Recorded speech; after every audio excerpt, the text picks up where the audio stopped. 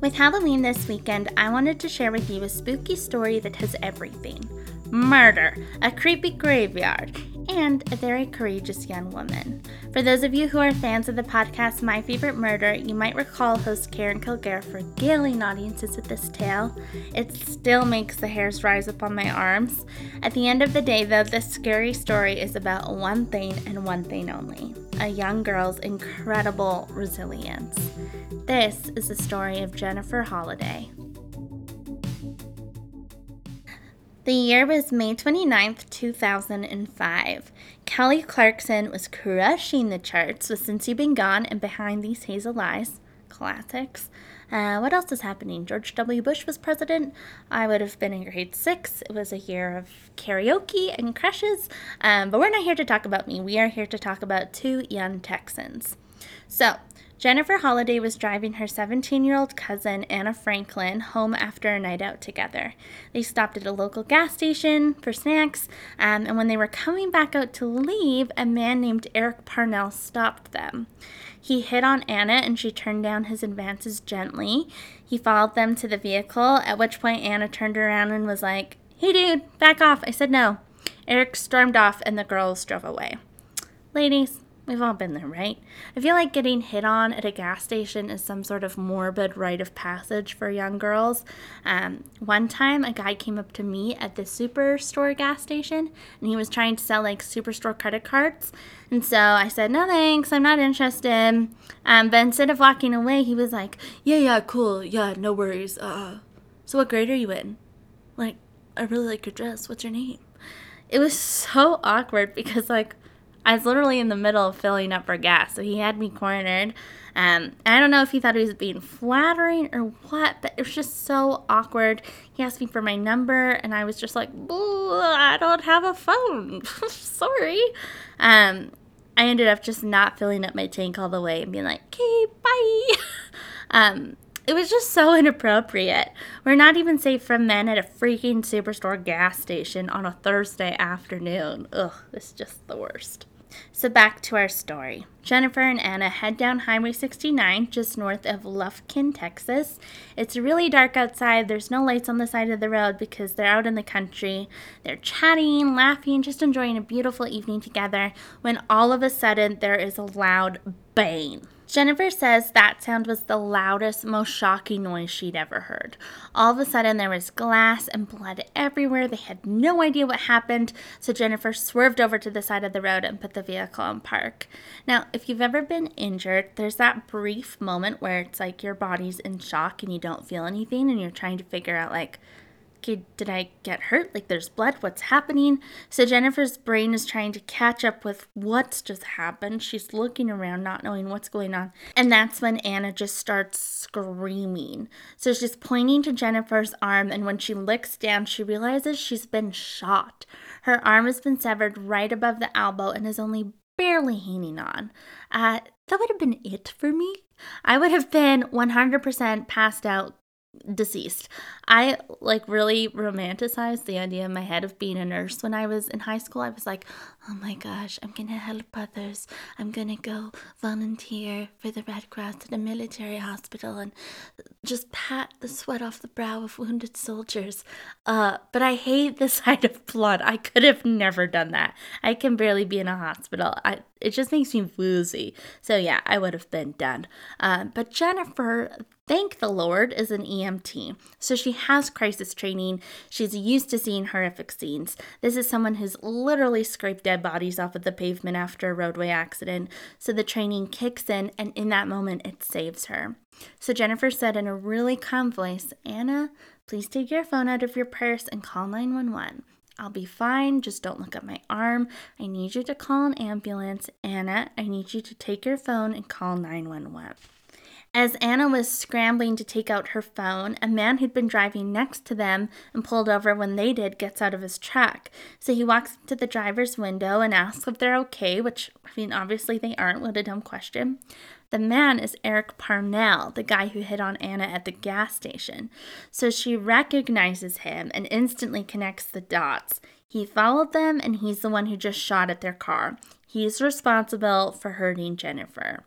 So Eric clocks Anna putting together the pieces. So he reaches past the driver, past Jennifer. He rips the phone out of Anna's hand, and he chucks it into the bushes. Anna loses it. She starts screaming at him, and that's when he pulls out a pistol and takes a shot. Jennifer recalls watching the bullet kind of whiz past her face as if she was in like a slow motion movie, and she also remembers the sound it made as it hit Anna's skull. Anna was killed instantly. Eric proceeded to open the driver door and pull Jennifer out. He dragged her to his truck and threw her inside as she cried out in pain. Remember, her arm is dangling, nearly shot off, and her cousin has just been murdered. She begged him to let her stay with Anna, swore she wouldn't tell anyone who he was, but he had other plans. So he speeds away, taking Jennifer further and further away from any semblance of civilization. Now, it's really important to remember that this is not a busy highway to begin with, and also it's like 2 a.m. Eric eventually pulled over and ripped Jennifer out of the truck. He dragged her into the woods off the side of the road and proceeded to rape her. He made her strip naked, and he tortured her by burning her with the end of a cigarette. Here's the deal. 1 in 3 women will experience sexual violence in their lifetime. So while Jennifer's story is horrifying and unique in its circumstance, the experience of being sexually assaulted isn't 1 in a million. How in 2020 is that stat still 1 in frickin' 3? That's chilling, and it's one of the reasons why I will always be a passionate advocate for women and a very proud feminist. We may have come a long way, but if 1 in 3 women are still facing sexual violence, we have a long way to go in making sure people understand the value of women and the autonomy of their bodies. When I first heard Jennifer's story, it made me think of the women in my life who've experienced sexual violence, and I know a handful. It really made me reevaluate my own experiences, and it was a reminder that this stuff still happens and that we really need to look out for each other. So I can't imagine how horrifying Jennifer's experience in the woods was, even more so when, after Eric finished, he sat down next to her and began weeping. That's right. After being assaulted by this murderer, Jennifer had to watch him cry like a little baby. She recalls laying there completely naked, covered in her own blood, like to the point where pine needles were sticking to her. They were sticking to the blood, being like, what is going on? So he was crying, totally collapsing in on himself, when all of a sudden he looks over at her and goes, "Oh my God, you're bleeding. What happened to you?" Let's take a moment to absorb that. He maliciously shot her, raped her, burned her. He looked her in the eyes as he violated her body in every possible way, and now he's staring at her dumbly, wondering what happened to her. So then he started laughing like a little kid, all bashful at her naked body, like, "Oh, what are you doing? Put some clothes on." This is the moment Jennifer realized that this man was either on drugs or dealing with some serious mental health problems, and she needed to come up with a plan to get out of there. This would just be horrifying. On one hand, if you're dealing with someone this unstable, there's a chance you can maybe more easily manipulate them into keeping you alive or letting you go. Clearly all his faculties aren't there, so there's a chance she could use that to her advantage. On the other hand, you don't know when they're going to snap back. So Jennifer says she decided right then and there that she was going to do whatever it took to survive. She would either make it out alive, or she would make the process of killing her as difficult and painful for him as possible. Now, deciding that you're going to survive is powerful. To speak to that is my incredible mom. Here's what she had to say. This is such a fascinating topic for me because when I was training as a victim advocate, part of our class that we had to attend was a self-defense class. And it was amazing. It was a full day, and we learned all the different moves of how to get out of a situation. So whether you were grabbed from the front, the back, you were thrown to the ground or pinned to the ground, how you would actually fight back and escape. And that was the whole point of the course. It's not to fight someone to a bloody pulp. It's to fight long enough that you can get out, and then you run and you leave that area as soon as possible. And so the whole day was so interesting. We did all these exercises. We were paired off with a classmate, and we would practice breaking free of different holds. But the part that really struck me was the padded attacker part. And that was where we all stood in a big circle around a gym mat. And there was a guy there. He was all padded up, and he was the padded attacker. And if you wanted to, you could walk up on the mat, and then he would just randomly grab you from the front, the side, or throw you down to the ground and try and pin you.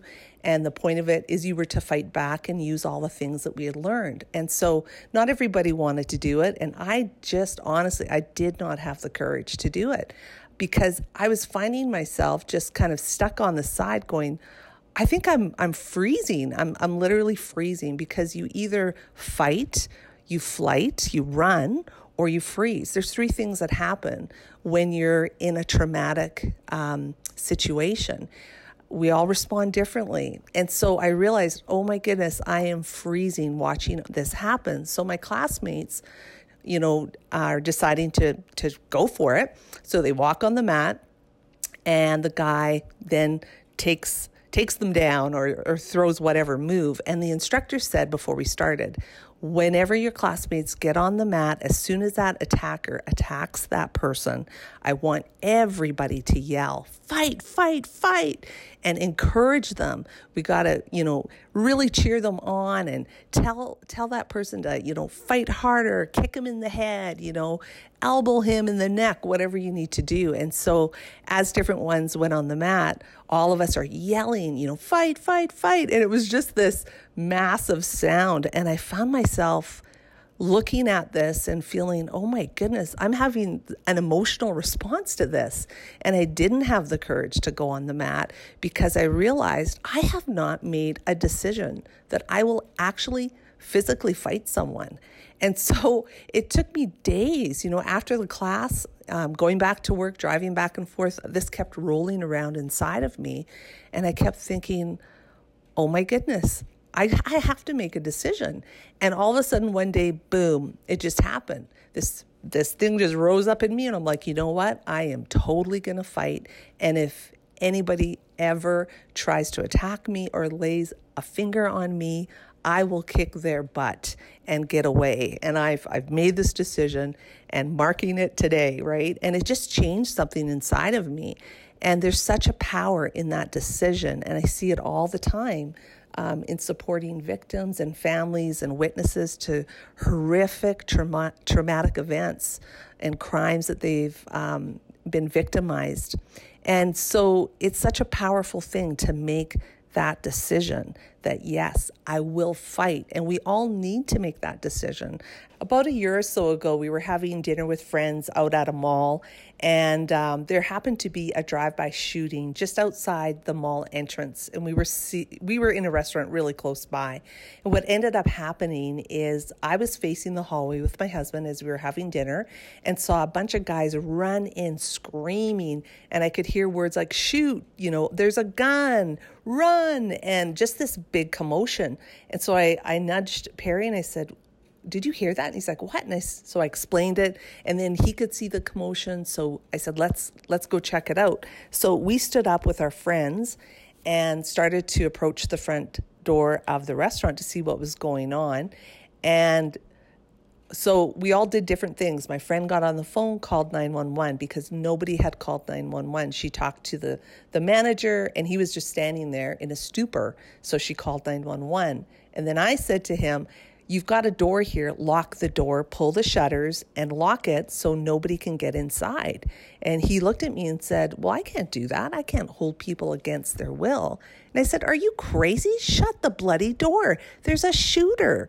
Meanwhile, the guy who got shot is now sitting at the bar, and people are holding claws, including my husband, against his back from the gun wound. It was just this crazy scene. And, looking back, there were a couple people who hid under the table, totally terrified. Another family with a baby had run into the kitchen, so they were back there. But the majority of people sat at their tables eating food like nothing was going on. It was just this crazy scene unfolding, and we were all either acting or not doing anything. So that whole flight where you're running or you're freezing, we were getting every reaction in that restaurant. And I just think it speaks to how important it is to think through these horrific possibilities. Obviously, you don't want to sit there and think of the worst case scenario, but honestly, you need to. You need to think it through enough that you make a decision that you will fight and you will take action and you will survive and you'll get out alive. So Jennifer decided in that moment she was going to do whatever it took to survive.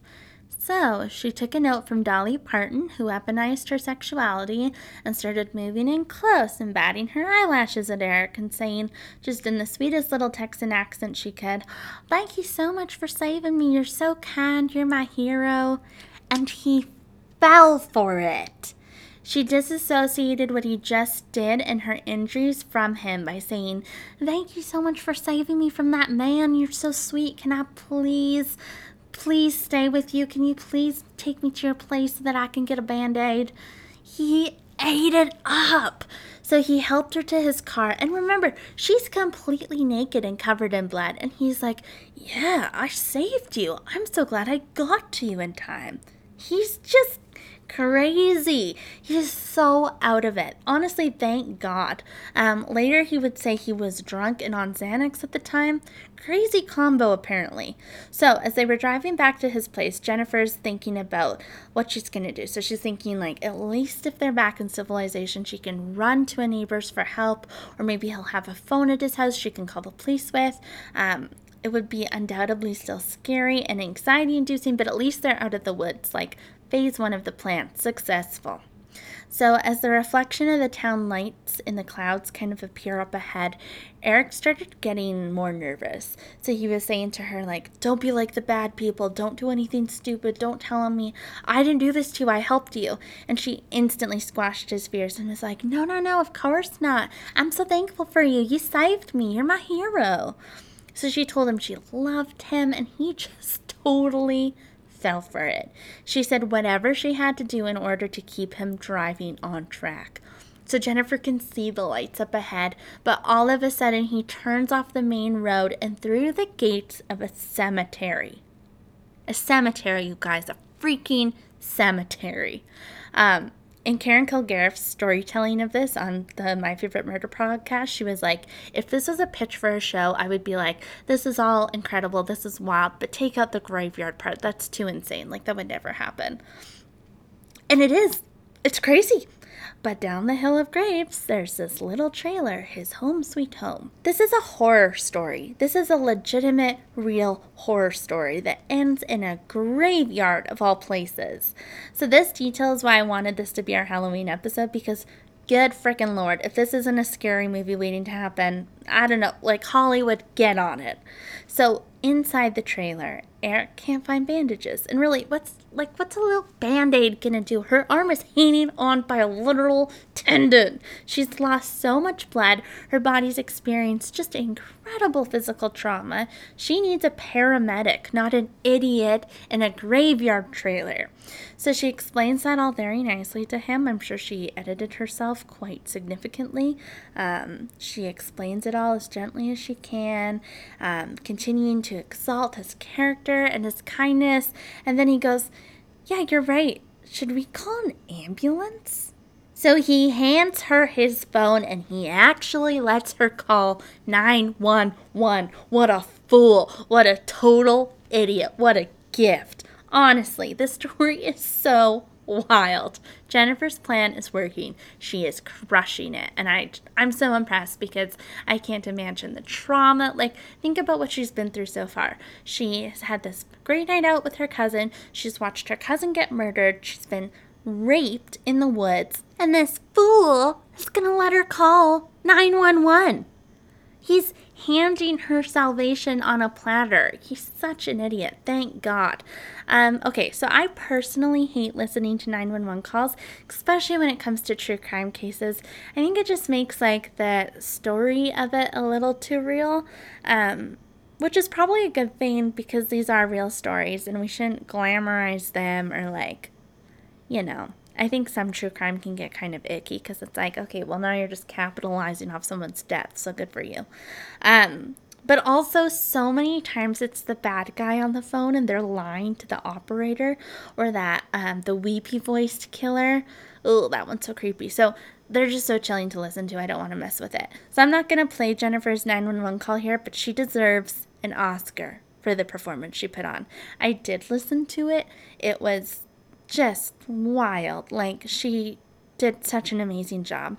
So the operator connected and said the standard, like, 911, what's your emergency? And Jennifer replied in this sweet, innocent voice, hi, I've been shot in the arm and I'm hurt real bad. I need an ambulance to come out here and help me. But I'm with this man and he's so sweet. He saved me. He's my hero. But I'm hurt real bad. I really need medical care, but he's just so kind. But we need some help. Now, imagine being the operator. She was like, I'm sorry, did you just say you were shot? And Jennifer responds all cheerful, yes, ma'am, and this nice man is right here, and he's helping me, but I'm hurt really bad, but he's such a sweetheart, but my arm is in really bad shape. So after a couple exchanges back and forth, the operator did that song in her head that the nun used to do in the show Madeline, and she goes like, something is not correct. I feel like anytime I make that reference, people are like, what are you talking about? So if you know what I'm talking about, please message me so that we can just go back down memory lane of sweet little Madeline from Paris. So she goes, something is not correct. Like, there's something going on here that's more than just what I'm hearing. And she does this because just before the call, she'd overheard a coworker mentioning a shooting. Someone had come across the scene of Anna in the car, and it was clear that the driver was missing but had likely been injured. So they know something has happened. They have a missing person, likely injured, and now Jennifer is calling in claiming to be shot. So the operator goes, did you say a shooting? And Jennifer responded, yes, yep, and he's here right now. He's helping me. So she really sells it. She's just really cheerful and like kind of chill too. Karen in My Favorite Murder, again, she remarks how she did that thing where you put your tone of voice in a way that doesn't match what you're saying, which is always so off-putting. So the operator knew this was a red flag. Something is very, very wrong. She suspected the man with Jennifer had caused her injuries or had something to do with it. And obviously Jennifer was in immediate danger. So she didn't pry because that could ruin Jennifer's whole charade and put her in jeopardy. But instead, the operator went along with everything and began the dispatch of police and an ambulance. However, they couldn't pinpoint the address that Jennifer was calling from. Probably because they were in a friggin' graveyard. So I like to imagine Eric as like Jack Skellington from Nightmare Before Christmas, like his creepy second cousin dancing around the graveyard in his ginch late at night. Like, what is he doing? It's just so wild. I know I keep saying that, but what is happening? So they can't find the address, and at this point Jennifer's starting to panic a little, like she's so close to being rescued, and now they can't find her. So then Eric, out of nowhere, is like, pass me the phone. I can give them the address, no problem.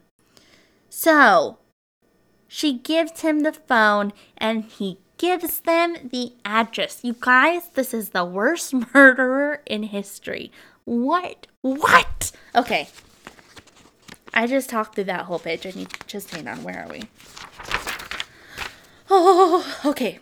So So he picks up the phone. He gives 911 directions. And he's like, you guys better get here quickly. She's lost a lot of blood. Like, I'm so glad I helped her. But no police car, just an ambulance. And the operator stays so calm, so sweet. She went, of course, just an ambulance. We just want to make sure a friend's arm is okay. Thank you so much for taking care of her. You're such a sweetheart. As they're waiting for the ambulance, Erica's like, here, do you want like a shirt and shorts? Like, you're naked. So Jennifer recalls him being confused as to why she was naked again, and even warning her that, like, she should dress better or men might try to take advantage of her. Like, just such a true a-hole. So the moment Jennifer saw the lights of the ambulance reflecting inside the trailer, she was just overwhelmed with anxiety. She was so close to getting help and also dangerously close to passing out from blood loss. Like, remember, she's an EMT, so she knows how bad her injuries are. Like, she knows this is really, really bad. So she did her best to walk calmly to the door. Eric even helped her outside and down a couple steps. The ambulance had to park at the top of the hill because for some reason they couldn't get all the way down.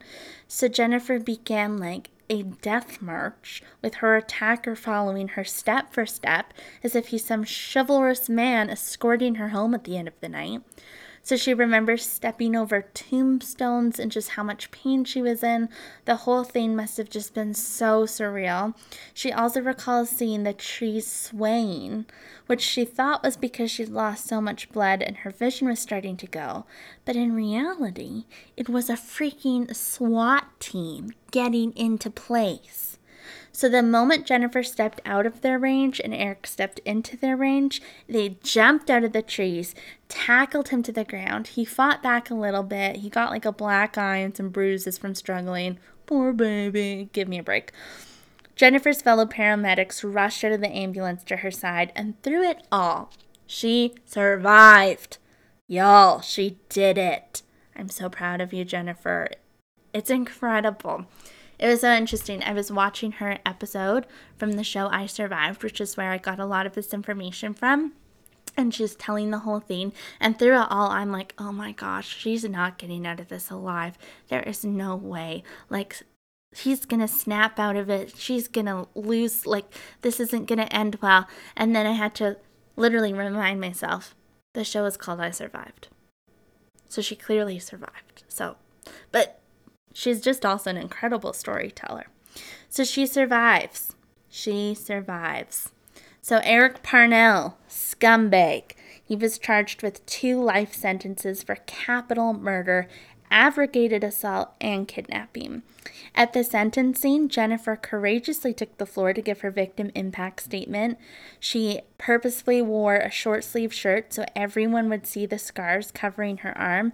And at the time, she still had over 30 shotgun pellets lodged in her arms and chest.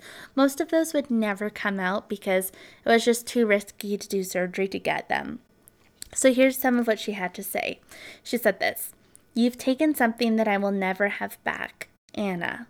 All I can think about every time I think of her is how you left her. My son said he's mad at you that you took away his sweet Anna from him.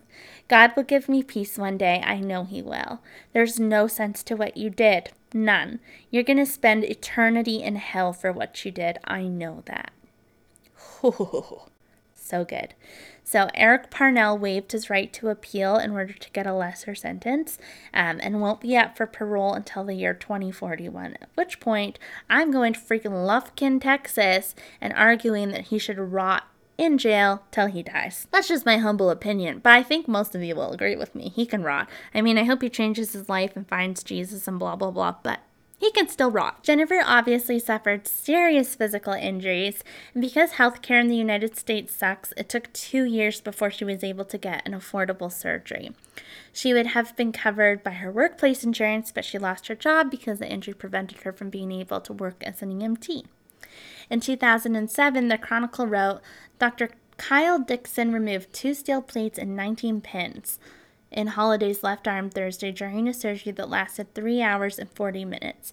He then made a surgical correction to Holliday's elbow to restore a range of movement. So the nerve damage can't be reversed, and so Jennifer won't be able to meet the physical requirements to work as an EMT ever again. But at the time of her surgery, she was really hopeful that she would find a new career that she loved. When she was discharged from the hospital following the incident, she remarked how she was just excited to hold her son in her arms again and hopefully live a life that would make Anna proud. And that is the story of Jennifer Holliday. Sources for today's episode are the Texas Chronicle, the Lufkin Daily News, episode 51, A Bit of Oblivion by My Favorite Murder, television show I Survived, and, as always, a sprinkling of Wikipedia. Thank you so much for tuning into this week's episode of Scarlet Letter Woman, the podcast about incredible women throughout history.